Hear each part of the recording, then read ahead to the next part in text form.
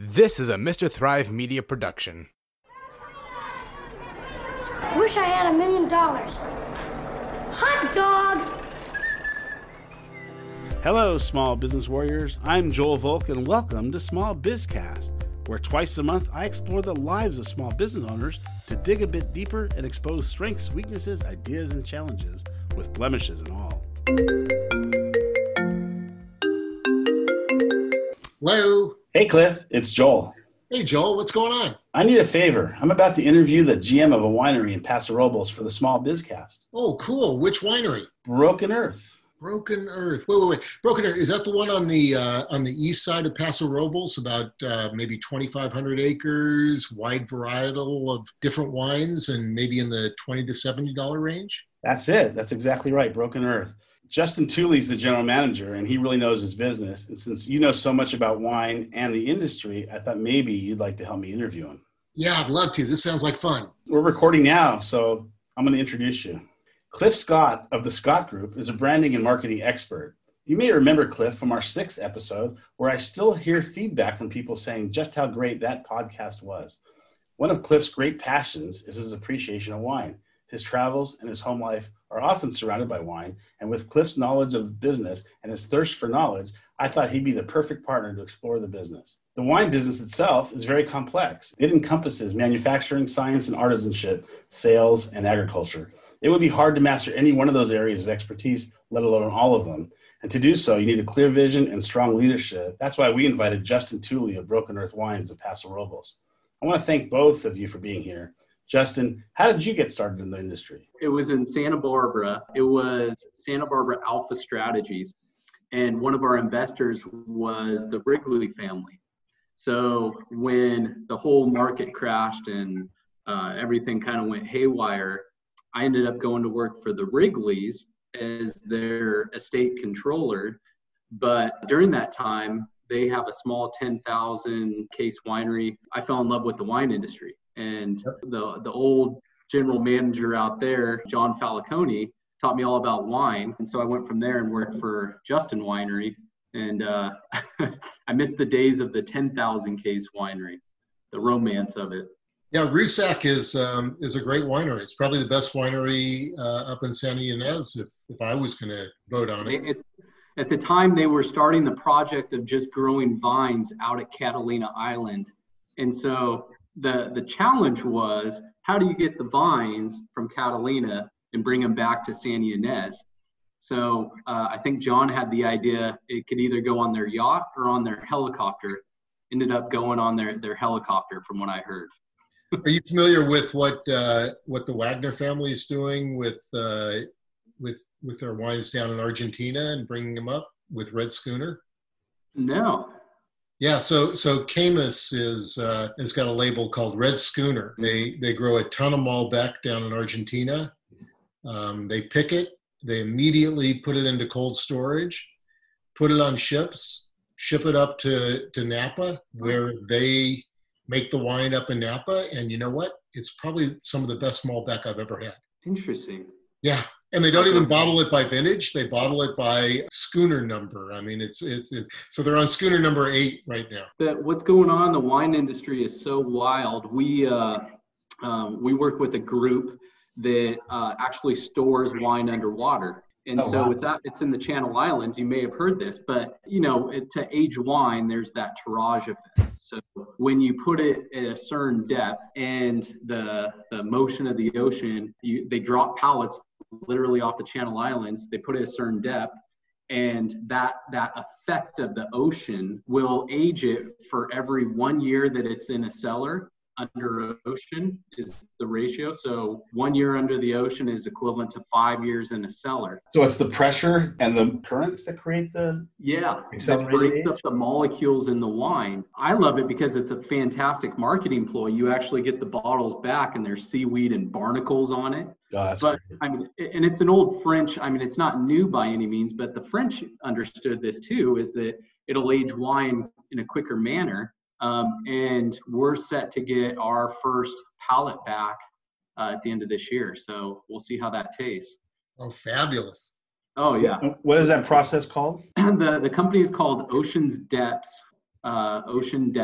I don't know if there's a real name for that. It's unique, at least from my understanding of it. You know, it's funny, Justin, that you say that. I think the reason why Joel asked me to join today is I'm an amateur wine collector and I've got a wine cellar. And when my cooling guy came out, he said, well, what temperature do you want to keep your wine at? And I said, well, what's the industry standard? He said, well, 50 to 55 degrees. And I said, what if I kept it like 55 to 60 degrees? He said, well, it would just age a little quicker.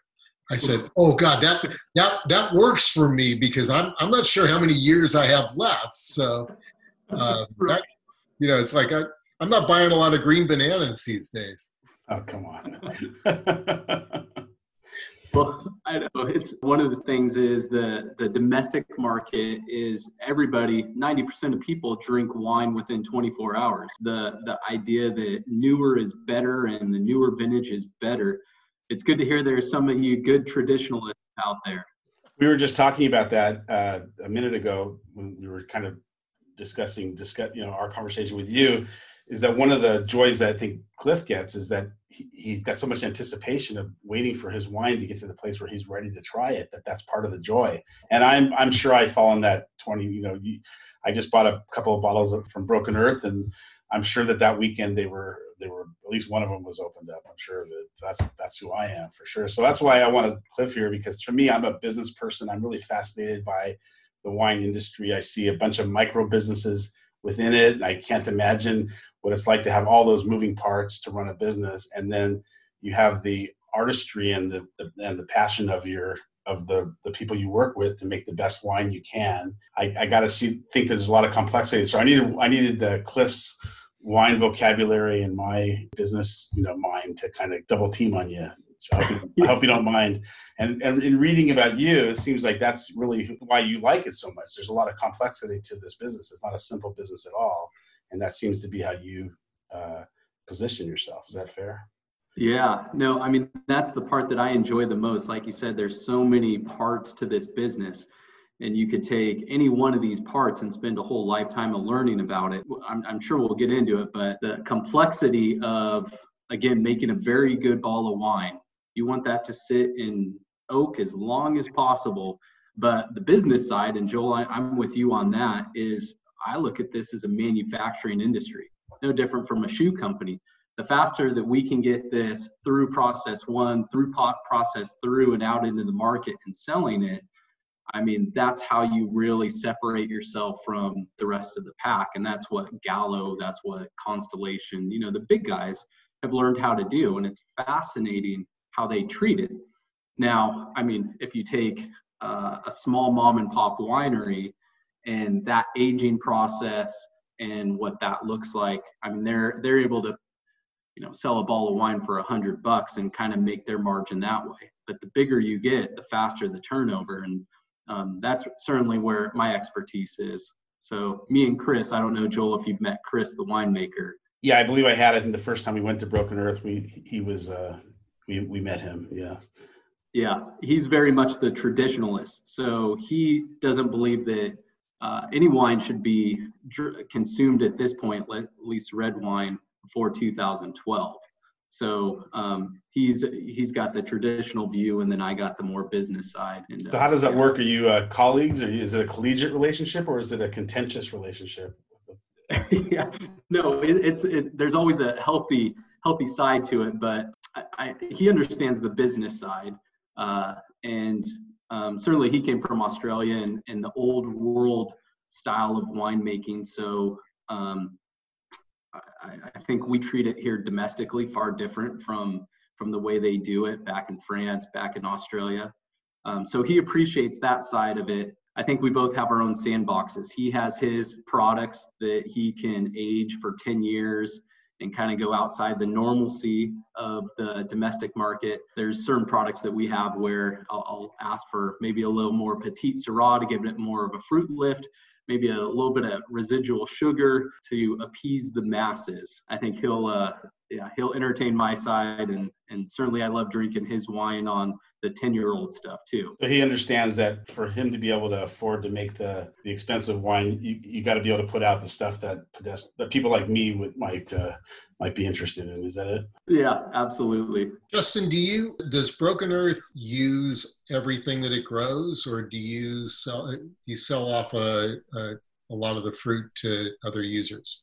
So, I mean, as far as Broken Earth goes, is that we're very well diversified for the modern market. We have Jerry Forsyth. He lives in Chicago. He is a 4th generation farmer. He also is the CEO, president of Indec Energy Corporation. So him and his family are out in Chicago, but he understands the farming side of it and bought the land back in 2004. So there's a large fortune. Yeah. Oh yeah. There you go. That's where that started. So bought it back in 2004. And I think his idea of this was, I want to get into the grape growing side. Paso, in its infancy at that time, certainly was coming online with Jay Lore's always been there, Justin, but it was really coming into its own. And so 2004, grape prices were fantastic. People were Paso was getting noticeable, great investment of the property.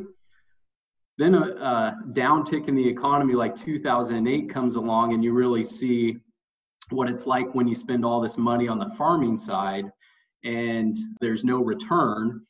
Basically the fruit just drops and there's no grape prices. 2010, he started to develop Broken Earth as a brand. And the brand came from Rancho Tierra Rajada, which is the name of the vineyard. The vineyard is actually the 2nd oldest commercial vineyard on the Central Coast. Started by a group of guys, Wayne Rogers, the old actor, James Caan, Peter Falk, local guy Herman Schwartz. 1973, they planted 500 acres of Merlot, and that vineyard at the time was called Rancho Tierra Rajada. So when we purchased it 2004, we called it Continental Vineyards. It was a grape growing operation. 2008 rolled around, saw the ugly side of the business, started to develop brands, started to develop tasting rooms.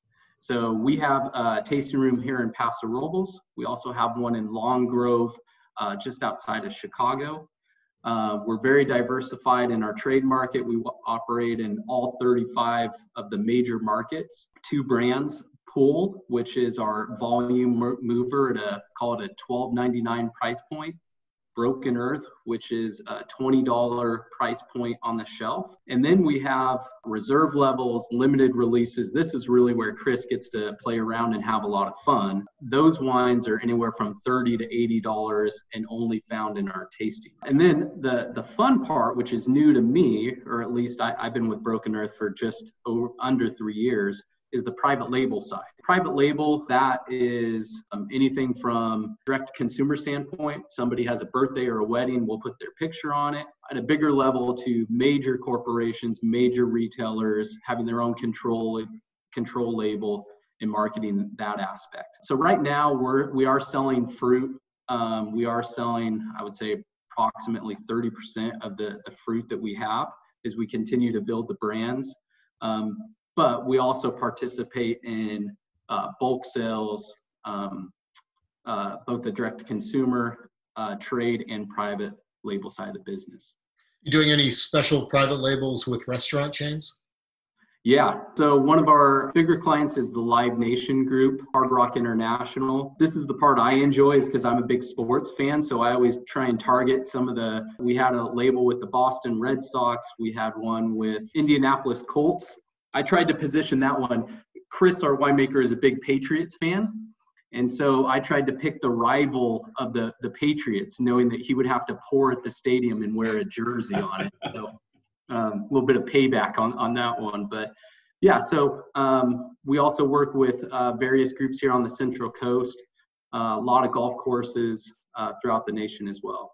So I received a bottle of Dodgers wine, and I just put it on the shelf thinking it's a really nice memento, but I'm probably not going to enjoy drinking it. Is that probably not the right attitude? Should I? Well, I've been after the Dodgers one for a long time, and it's the Lindquist guys out of Santa Barbara that have that label. And they make fantastic wine. So it's been hard to pull away from them. But it's really good wine. That's good to know. Let's go back to these sort of three separate businesses that you have, or maybe I could add a fourth one if I include the real estate business as a fourth. You've got this farming, growing business. You've got a very technical manufacturing. You almost need a chemistry background for that business. And then you've got the marketing, sales, and distribution business, right? I mean, these are three very, very different types of businesses. And yet here you are, running all three of them and joining them together. If you had to rank them, how would you rank them in terms of core competencies of Broken Earth? So, a lot of times I'll be pouring at an event and I'll get, an ex-CPA, a CEO, they'll say, I've done my 40 years in the hard business. I just want to move to Paso Robles and buy a winery and get in the wine business. And I have to laugh because, it's got to be the most complex business I can imagine. To answer your question, how Broken Earth is situated is that there's no one person that can do all three. You really have to rely on the expertise of individuals within the company to manage it all. So, let's take the farming side of it. We use Vineyard Professional Services. They're here, farming advisory, vineyard management service. Randy Heinzen has tons of knowledge, very respected here on the Central Coast, to really understand the investment side of the farming. You're looking nowadays at $20,000 of investment per acre, and depending on what you plant, anywhere from 3 to 5 years to get your commercial viable first crop. So the startup cost, the amount to just get the fruit in the vine or the vines in the land, $20,000. Napa, you're looking 3-4x more than that. And that's partly why a lot of people are coming to Paso, is because the land is cheaper, the fruit is just as good. But then you need somebody that, obviously, when you have this investment, that knows the different pests that can damage the vines, can be able to manage. It's agricultural. So if you get a heat spike, if you get rains in May that cause mold on the vines, somebody that really has that expertise, because you are tied to that crop. And if that crop overproduces or underproduces, both of those cause problems, you have a real issue on your hand. So Vineyard Professional Services manages that aspect of our business. And then you have Chris Cameron, who manages the winemaking side. And you touched on it. It is the amount of innovation that's happening in the wine industry. It used to be that, the old traditional way, you'd have the winemaker that goes out in the vines and he would smell the fruit and taste the fruit and call his pick date on that side, come in and vinify the wine in the cellar. You have a lot of wineries now that are utilizing technology. I don't know if you guys have seen this, but you can make water into wine basically in a lab these days. Understanding not only the farming side, which is the most critical aspect of that, but I got to interrupt you for just 1 second, because when you said that about water into wine, Cliff's expression, I wish this was something that the listeners could hear. Cliff was a wine lover. He did not have a happy look on his face. He had a "surely you jest, you're very amusing" look on your face. So I'm sorry to interrupt you, but I just had to kind of jump in there and give the listener a little bit of the inside knowledge of what Cliff was reacting to. So go ahead. Sorry, Justin. Well, and that's just it. I won't pick on anybody today, but you have some bigger operations that are formula driven. For the last 30 years, that wine has tasted the same, and call it, whatever additives they put in there, that wine's going to taste the same.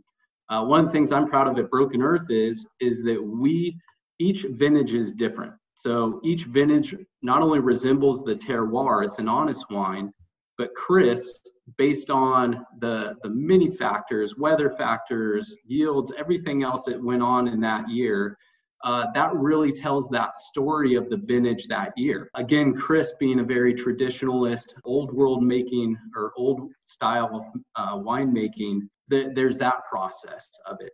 And the business process of that goes, oak is tremendously expensive. A more traditional winery, they own the production facility. Certainly there's virtual wineries out here, but the cost of tanks and the cost of production and the cost of labor, tremendous amount of depreciation expense and burden cost on those. And that gets back to my earlier point. The sooner you can get it in a bottle, the better.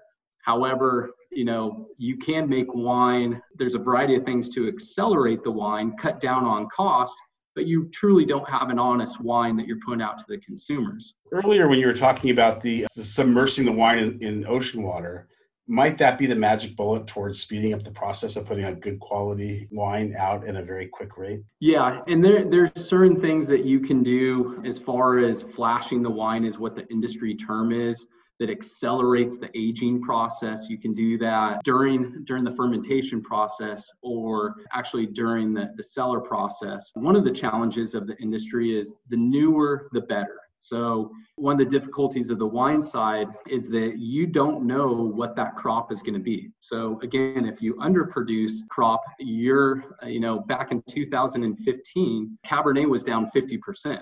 So your farming costs still remain the same, but now you have 50% less supply, and you have two choices. You can either increase your bottle cost, your SRP, by 50%, and then what does that affect on your brand and the overall long-term vision of that? Or you could eat the cost, or what a lot of savvy people did is they said, heck, I know some of the bigger guys out here, they're down 50%. I'm going to sell my fruit at 2-3 x of what the value is, and maybe just not produce a vintage that year. So the challenges of that, and then my favorite side is the distribution side. You have 200,000 brands out there, and I don't think there's any more competitive landscape than that. Dealing with both the on-premise side, which is major grocery store chains, club stores, the competitiveness of that side of the business, and then the on-premise side, which is restaurants and hotels, or if you want to go direct to consumer, e-commerce. Strictly speaking, it's industry average. You get about a 40% margin if you're in the 3-tier system, as opposed to direct to consumer, which upwards of 75-80%. So what you do with that supply and that wine and how you calculate your best lots versus the other side, then you situate yourself as a business as to allocate X amount into trade, X amount into direct consumer, and so forth. I want to get back to this core competency for a moment, because if I ask Bill Harlan, kind of his core competency, he would say it's growing grapes. And yet if I ask Matt Courtney, who makes Arista and Farron, who doesn't grow any grapes at all, he's a brilliant winemaker, and so he would tell you that it's all about the manufacturing and the technical side. And I think, in fairness, if I looked at a brand like Opus One, I think they would probably, if you shot them full of sodium pentothal, they would have to say that, what they really do well is marketing. They do it, that would be their core competency. So you can't be great at all three. Something's got to kind of drive the train here. Do you agree with that or not? No, I do. And I think that's really how the brand originates. I mean, I'll take the Boisset collection. He is, I think he started out as a winemaker, and he carries the label of the winemaker, but he is a fantastic marketing genius. And so really the brands that come out of who, I guess, the originator or the owner is, I mean, that's really where your core competency lies. And I think from us, starting with the owner, Jerry, is that he's a farmer. So as far as Broken Earth goes, is we put everything that's coming off the vineyard, certified sustainable, the highest level of sustainability restrictions that we put into place.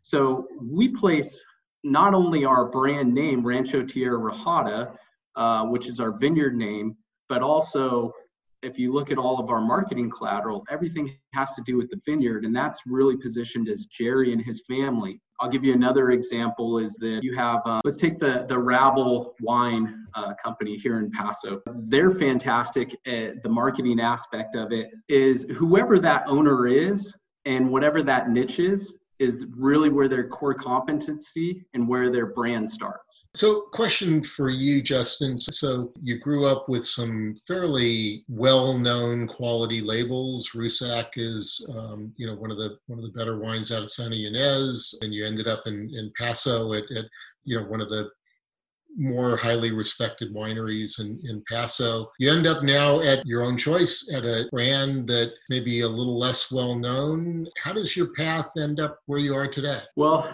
I mean, I think for me personally, when I was with Justin, I mean, they were very well structured and at the top of their game at all levels of the process. They were not only innovative on the IT side, but they also had the strength and the power from at the time, the Fiji Water sales team. So I think the impact that I made or the potential impact that I can make there was certainly, realizable. But what I wanted to do was what I'm doing now is to work with a company where that ceiling and maybe the impact that I can make has a greater touch point. So when I went to Broken Earth, I could really utilize my finance background, my experience in the sales side, and then work with a talented team here to get to where Justin is. And that, to me, that challenge, that's more gratifying than I would say working for a company that's already there. And how did you end up on the east side of Paso? I think conventional wisdom would say that brands like Booker and especially Saxum and L'Aventure and maybe even Law or Epic have really sort of put Paso on the map. More west side brands than east side brands. Are you benefiting from that, or are you competing with that? How would you characterize that? Yeah, no, that's a fantastic question. And certainly when it comes to the accolades, West Side is always first in the sentence. I think what a lot of people, certainly here in Paso, know is the J. Loers of the world who a million cases. Well, I mean, their vineyards are on the east side. You have Austin Hope, who's diversified throughout the AVA. He's here on the east side and great wine. But fantastic. I mean, the guy gets 95, 97 points. So the east side traditionally is known as Cab Country. It is the larger of the two AVAs, where we're at the Estrella sub-AVA. That has the most planted acres of Cabernet. And so, I mean, maybe it's the underdog side. And me, again, is I truly believe the action here is on the east side. You have Gary Eberly, who's, looked at as one of the founding fathers of Paso. He's on the east side. You have Vina Robles, who's become very well known. He's here on the east side as well. Certainly, the west side and all, I think there's a healthy competition between us here on the east and those on the west, but the west side certainly gets a lot of the publication side of it. But what I enjoy the most about Paso is we're the largest AVA in California. It is so well diversified, east versus west, yes, but even if you take the west side and the east side, you can break those up into tons of different micro terroirs, microclimates, all of which I guess can separate or stand alone with any one grape varietal. Just for the people like me, when you say AVA, you're talking about a specific location within the vintage community. Is that what you're saying? Yeah. So, I mean, as far as the AVA is, you have Napa as an AVA, you have Sonoma, you have Santa Barbara, you have Paso. Within those AVAs, which are designated by, it goes through a very extensive process with the TTB, but you can separate those AVAs into sub-districts and look at it as marketing, look at it as truly the process of a sub-AVA is if the wine or that microclimate is so different and the fruit is so different, then we have to differentiate itself from the major AVA of Paso Robles. You're saying you couldn't say you're from Paso Robles unless you actually are within that AVA. It's extremely important because, I mean, as you know, if you see a Napa Valley on a label, you're going to pay $80. If you see a Paso Robles wine, you're going to be paying $40. Justin and Cliff, let's take a break. We'll be right back. As I look back at my years in business, I remember that there are many, many times I needed a lawyer to just poke their nose in and take a look and see what they could do to help. Sometimes I just needed advice on a lease. Other times I needed to have a contract that a customer wanted me to sign or a vendor wanted me to sign, and I wanted someone to look at it. Sometimes I had to worry about employment law. Other times I needed to change my corporation, make partnership agreements, things on that level. So I'm very proud that we are sponsored by a firm that specializes in these types of things for small businesses. Coincidentally, it's called the Small Business Law Firm. Scott Williams is the principal attorney at the Small Business Law Firm. He's the go-to guy for anything related to small business matters. I like to think of them as the Swiss Army knife for your business. So when you're ready, and even if you're not ready, keep it on hand because you might be ready sooner than you know. Call 855-5BIZ-LAW. That's 855-524-9529. Ask for Scott, mention the Small Biz Cast, and remember they're a great resource should things get ugly. We are back. This is Joel Volk of Small BizCast. Together, Cliff Scott of the Scott Group and I are interviewing Justin Tooley of Broken Earth Wines. So I imagine there must be counterfeiters out there that put out garbage and put on fake labels. That must happen, correct?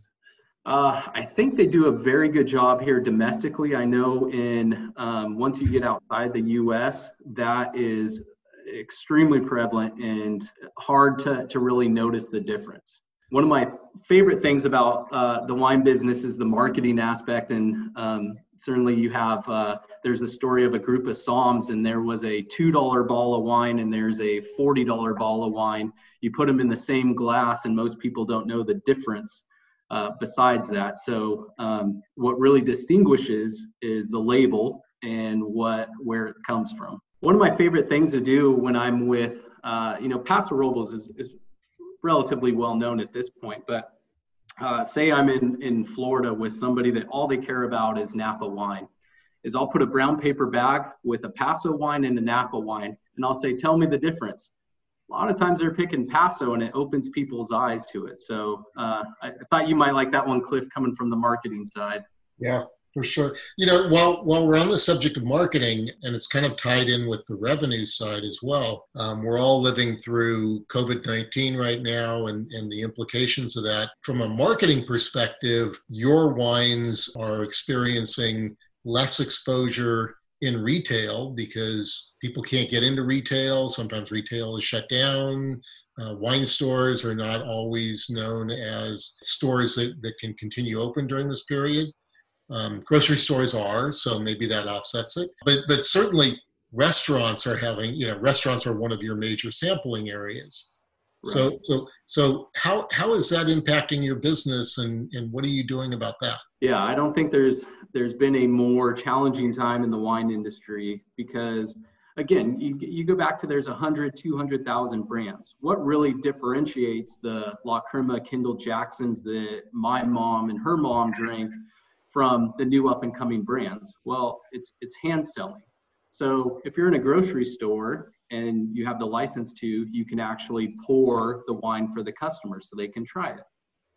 Most of us are doing festivals or going out and hand selling wine. I mean, that's the best marketing tool that's out there is getting out into festivals, getting people to try the wine. Well, obviously you can't do that at this point.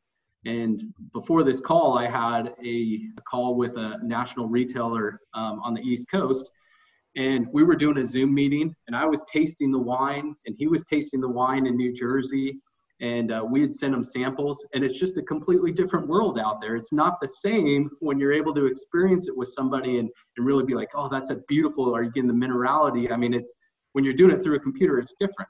Right. So what everybody's turning to is social media. Social media, the quickest way to get direct to consumer. Certainly when this all happened, everybody was doing virtual wine tastings, and I think the consumer got burnout from that. So we're all kind of looking through, well, what's the next step? Is this 3-4 month period has started to linger and people are getting fatigued on the social media, the virtual wine tastings, all of those things. So we're getting creative out here in Paso Robles. We're able to still serve wine. We're in our parking lot, so it's a different experience. We have tents set up, and people are tasting wine on the asphalt, which I never thought I would say out loud. And so, we're trying to have fun with it and say, well, maybe we should get roller skates and do the old Bebop burger. How do we create an experience? Because that's really what marketing's all about, is the experience. And when you're not there and you're not able to drink the wine, it gets difficult. I imagine you're going to combine that with the social media, so you can do the Facebook Live events, that sort of thing. So you have the unique marketing outdoors with some social media elements built into that. Might be something that would be helpful. As a company, as a brand, as an organization, you're used to kind of dealing with external influences on your business that, as you were saying earlier, that, a frost happens in early March and right after bud break, or rain drenching happens in July, or does that help prepare you for the type of external influence that we're having now? Yeah, I think we're all waiting for the locust to invade the vineyard from 2020. But I mean, certainly, again, and I go back to stories, because wines, every wine tells a story, every vintage tells a story. So the more that all of us on the team can get out there and experience the vintage and live through that vintage and able to tell that story when it comes out into the marketplace. And that's kind of what we're focusing on social media, is that next month, when we expect harvest to begin, is we're going to kick off a social media campaign, stories from the vineyard. We're going to have our video crew out there, and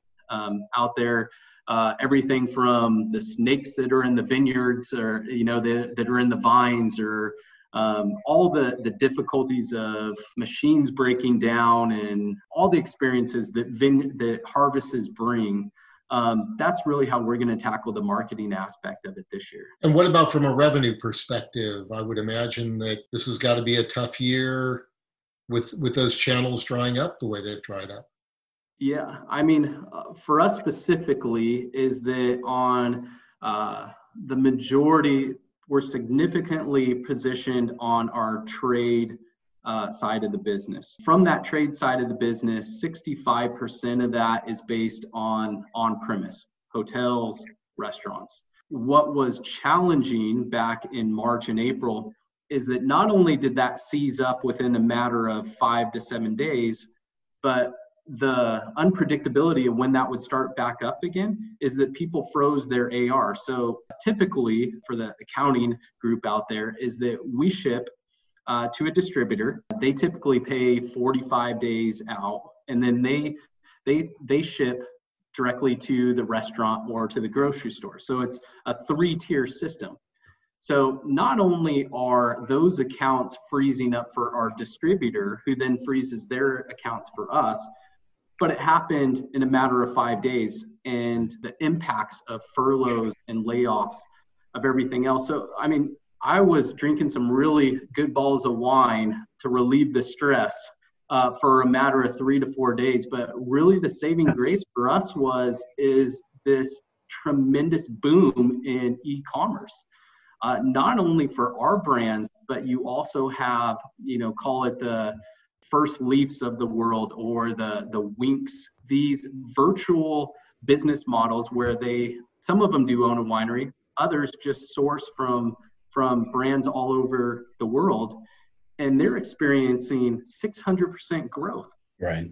A lot of these, I mean, not to associate with names, but they're coming up with anywhere from 100,000 to 1 million cases in deficit, because everybody's drinking wine from home these days. There's no other way to do it. So we've been able to lock into some key relationships there that have really got us through this period.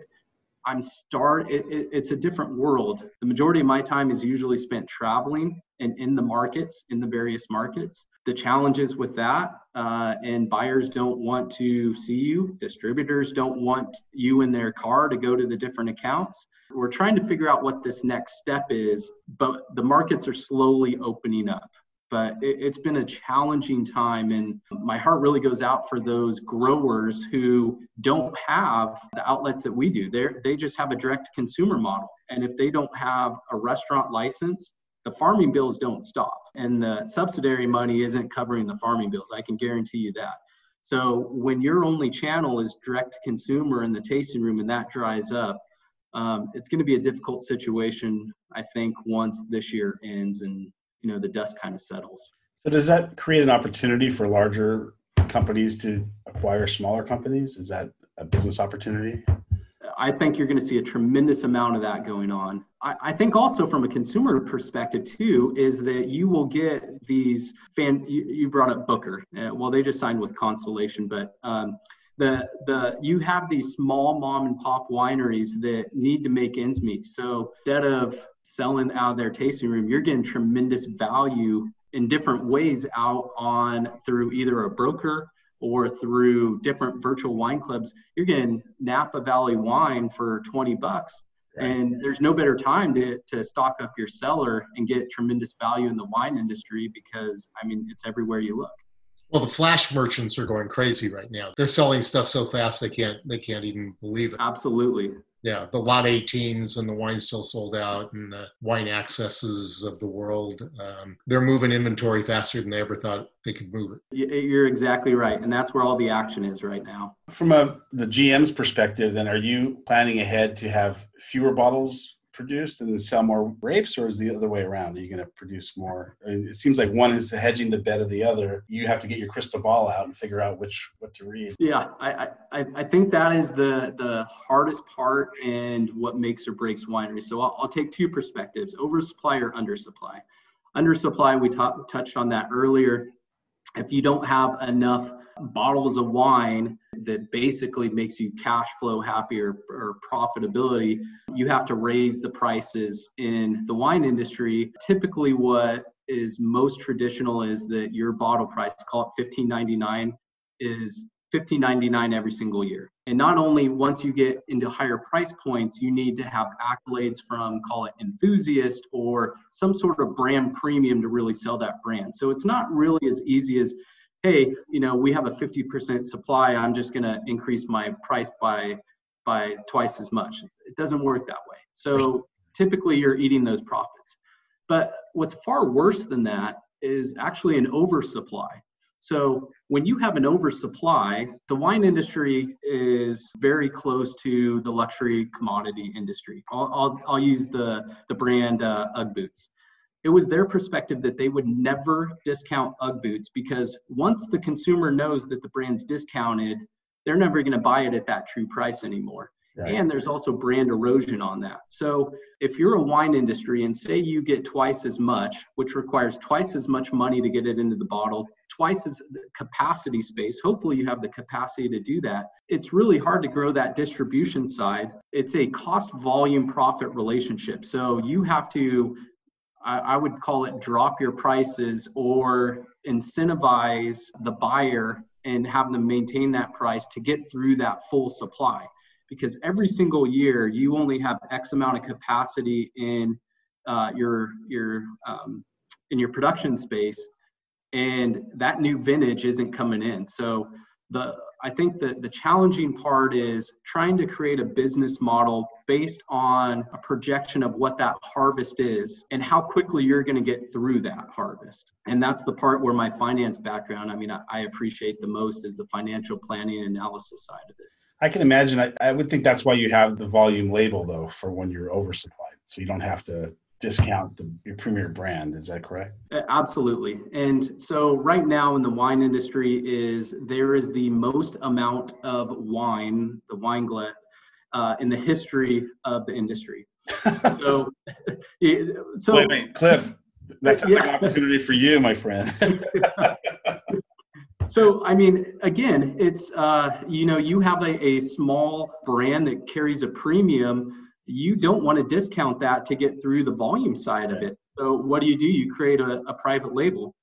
And the wine industry is so different from beer and spirits or any other beverage. It is so easy. We have an on-site designer, we have a compliance team. We can develop a new label and send it out into the market in 30 days. It's that easy to do. Now, the other side to that too is when you sell a private label, you don't carry the premium of the Broken Earth brand name, but it also allows you another outlet to not discount your brand, to get it out there, and creates a tougher time because the wine industry is shrinking as it is.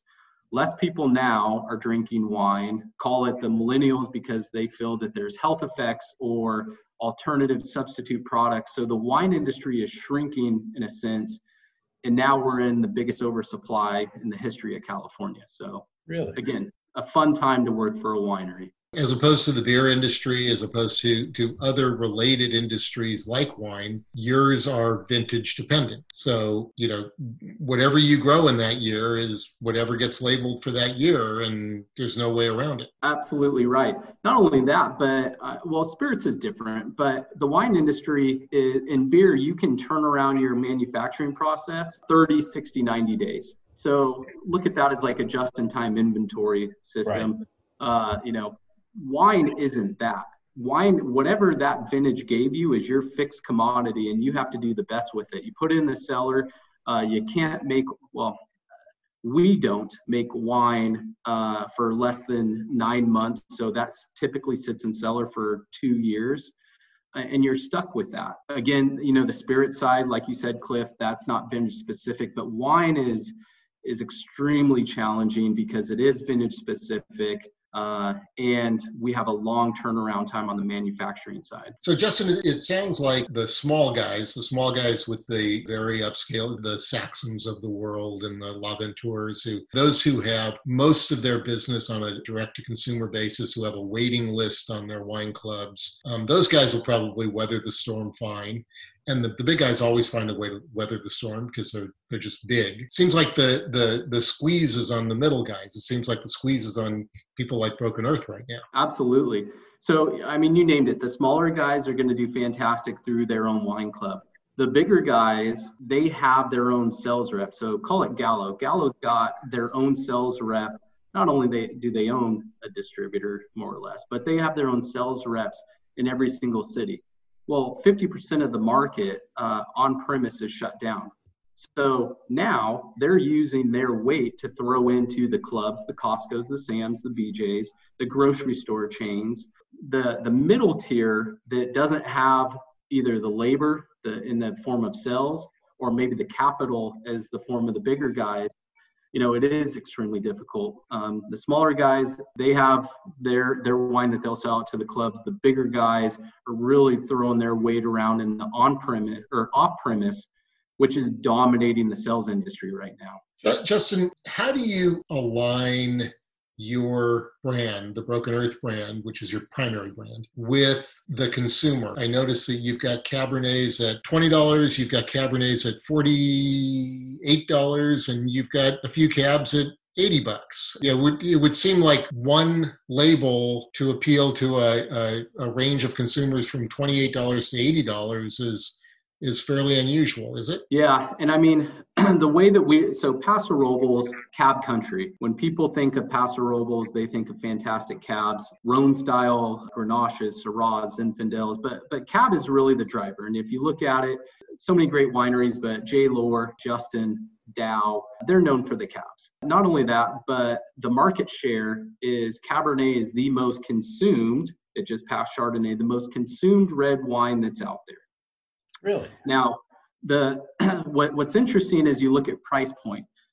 Us coming from Paso in a premium wine growing region, we feel that everybody in the marketplace is buying a $20, $40 bottle of cab. That's not the case.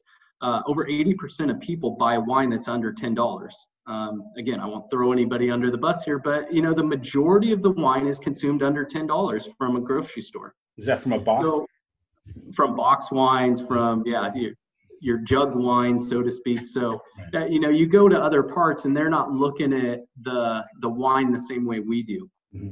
So the way we've situated our business is we have entry level, so to speak, the $12.99 cab. We have the Broken Earth, which is the trade, the estate at $20. We have the limited release at 30, we have the reserve at 40, and then we have our premium at 80. So within each of those, we're commanding not only that pricing segment, but Cabernet that really drives the volume in what Paso is known for. What's next for you and what's next for Broken Earth? How do you see the future going forward? Whenever I'm doing a SWOT analysis with a client, I find your particular model the hardest. Yeah, so I mean, I think one of the things that differentiates us is that we grow over 24 varietals. And it speaks to Paso. Everything grows well here, aside from Pinot Noir, but even I've tried some fantastic Pinot Noir in Paso.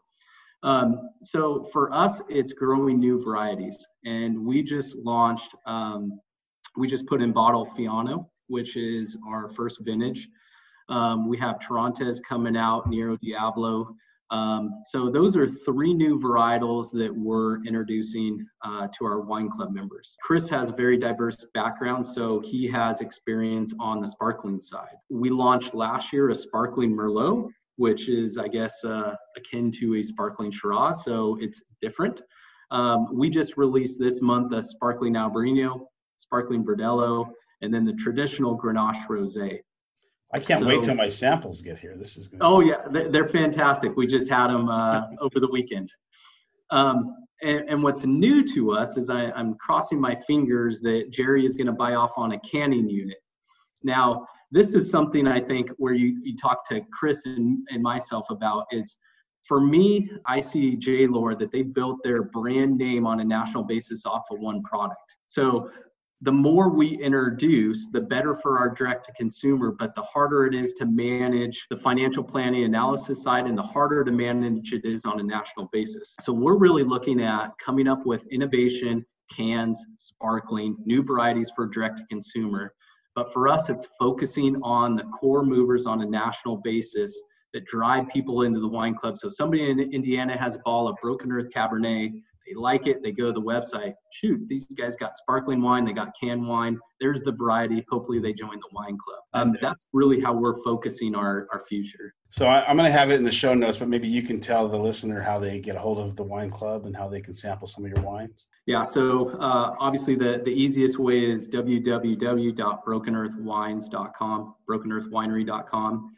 We're really putting a push on social media as well. That's the best way. And Paso Robles is still open. The tasting rooms are still open. And it's a beautiful facility. I've been there many, many times. It's a beautiful facility. The people are really helpful, teaching you about the wines. You don't have to be a wine expert or feel intimidated at any level going in. And if you're a person like Cliff, you'll enjoy asking questions that they'll give you good answers to.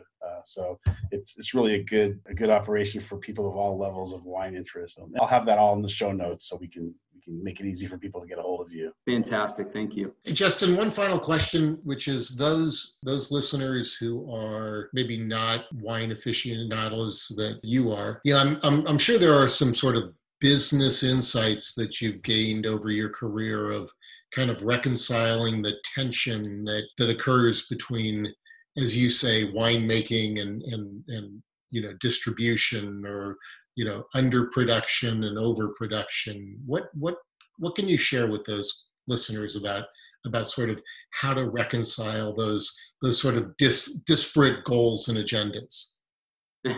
I think the first thing is work for a winery. Don't ever buy one. The second lesson is really managing that downside.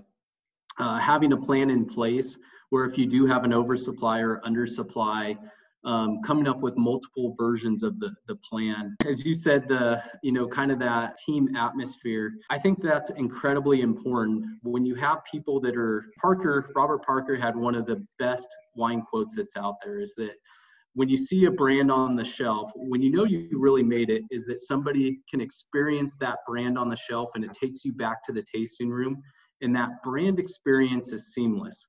And when you have people that are all trying to take a brand in different direction and aren't on the same boat, you don't really have a brand. People, with all the brands that are out there, brand confusion takes place and they'll just move to the next one. So I think having all aspects of the brand aligned, and this is something I learned working at Justin in Fiji, even from the person that was working at AR and AP, you can tell the level of professionalism, you could tell the brand, and you would expect that at all levels of the company. So ensuring that you have a team that's focused on one division, on one vision, and whatever that vision is, sticking to that vision, and you can't change it. I mean, it's so easy to change your brand experience, but you can't. I think that's how people really make it in this tough, difficult industry. How would you characterize the culture of Broken Earth? So I'd like to think that we're innovative. Again, with the number of products that we come out with, Chris certainly is always trying to push the limits as to the new type of innovation. I think that we are a lean, strong operation. We are, again, 35 states, and we have personnel under 25 people. So we're hardworking. We're all kind of in this same boat together and looking to get established. And I say this because I talk with my colleagues across the street that are at 500,000 cases, 1 million cases. The bigger you get, the more problems you get. So I think we're looking to build a national brand, and everybody's focused on that with a small, lean and mean team. Well, thank you very much. Thank you, Cliff, for participating in this. Next time you're out here, Joel, let me know. And well, for both of you and Cliff as well, we'd love to take you through the experience and love to meet you guys in person. Yeah, Justin, I'm up in Paso a lot, so I'd love to come by. Fantastic. No, I could use some of your expertise on the marketing side. It sounds like you have a good handle on that. Thanks, you guys. Thank you, guys. Take care, Justin. Take care. For those of you that are subscribers of Small Bizcast, we really appreciate it. And if you'd like to be a subscriber, just go to where you get your podcast and hit subscribe. I'd like to thank those of you who connect with us on Facebook and on LinkedIn and also on Instagram. It's really great that we're getting so many shares and comments. We really appreciate the growing audience that we're enjoying. If you'd like to ask us some business questions, have us workshop a problem, or if you're thinking about sponsoring a show, go to smallbizcast.com. There's places there to just click and write in your questions, and we'll get back to you as soon as we can. Over the many years I've worked at Mercury Document Imaging, we've been solving business problems using technology, and now we have this new reality. Employees are working from home, and companies are trying to stay relevant and efficient and have accountability for their employees while doing so. The big problem is that the cyber criminals are working from home too, and they have been doing this longer and know what they're doing and know what vulnerabilities you've created by kind of throwing this together quickly. So now that it looks like we're going to be here for a while, it's time to think about this. I want you to reach out to my company. We'll either help you or refer you to a partner that can help you, depending on what the vulnerability is. But the first thing to do is start with an assessment, make sure that you're protected, and then find the weak link. So please call us, 818-782-1221. My extension is 25913, but call anybody at the office. We're all happy to help you, and we want to make sure that we don't have any more problems than we already have. Thanks. Have you ever had an idea for a product, was sure that it would make a fortune, only to find out that A, they already exist, or B, that it's really not marketable at all? I know plenty of people have done that. In fact, don't tell anybody, but I'm one of them. So I decided to interview an expert on the topic. Eric Paul Rose of Pinnacle Product Innovation is my next guest on Small Bizcast. Here's a sneak peek. Well, I worked at Mattel Toys for 5 years, and one of my jobs there was to look at a sketch from a designer and be able to answer that question. Can that toy in that sketch that's going to retail for $19.99, let's call it $20, so that means it has to be able to be produced for, let's call it $4. Is there $4 worth of material and labor in that product? Not $6, not $8, but maybe $4. And so I got pretty good at being able to do that. And that's an integral part of a new product's commercial success. That technical feasibility at a cost low enough where everybody can make money. Small Bizcast drops every other Monday. Follow us on our socials for business tidbits and special offers, and send your feedback to jv@smallbizcast.com. Thank you again to our sponsors, Mercury Document Imaging and the Small Business Law Firm. We couldn't do this without you. And of course, thanks to my producer and my son, Charlie Volk of Mr. Thrive Media. Couldn't do without him either. Thank you very much for listening. Hot dog, it's a wonderful life.